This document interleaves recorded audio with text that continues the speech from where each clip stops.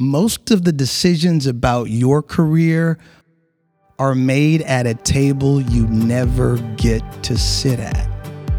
Only 3 of the cars in the employee parking lot out of every 10 actually want to be there. How many of you would day trade your 401k? Show me the hands. So why do we manage our careers that way? Now for a career gem from Rick Whitted.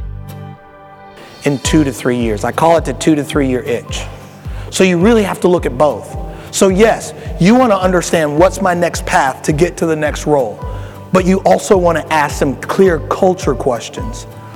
Who will be managing me?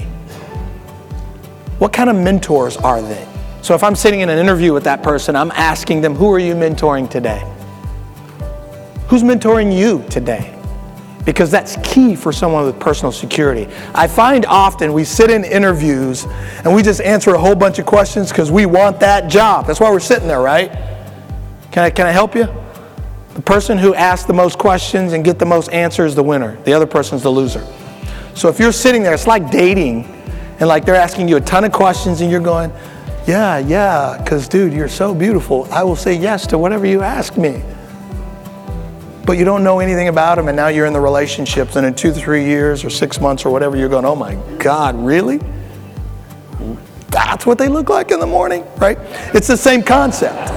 If you only make your decisions based on the position that's next in line, and you didn't ask key culture questions like, can this person actually develop me? Do they have a mentor's heart? Who are they mentoring? Are they even being mentored? Because if you're not going to find that in personal security and you make the decision solely on the next job, you're probably not going to be happy.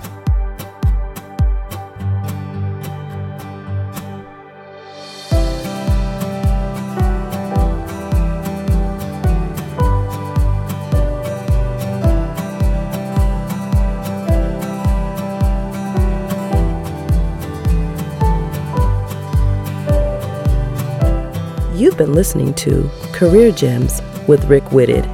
Visit rickwhitted.com for additional episodes and for booking information. Are your career decisions value-based or emotionally motivated? Visit www.careerwit.com to find out.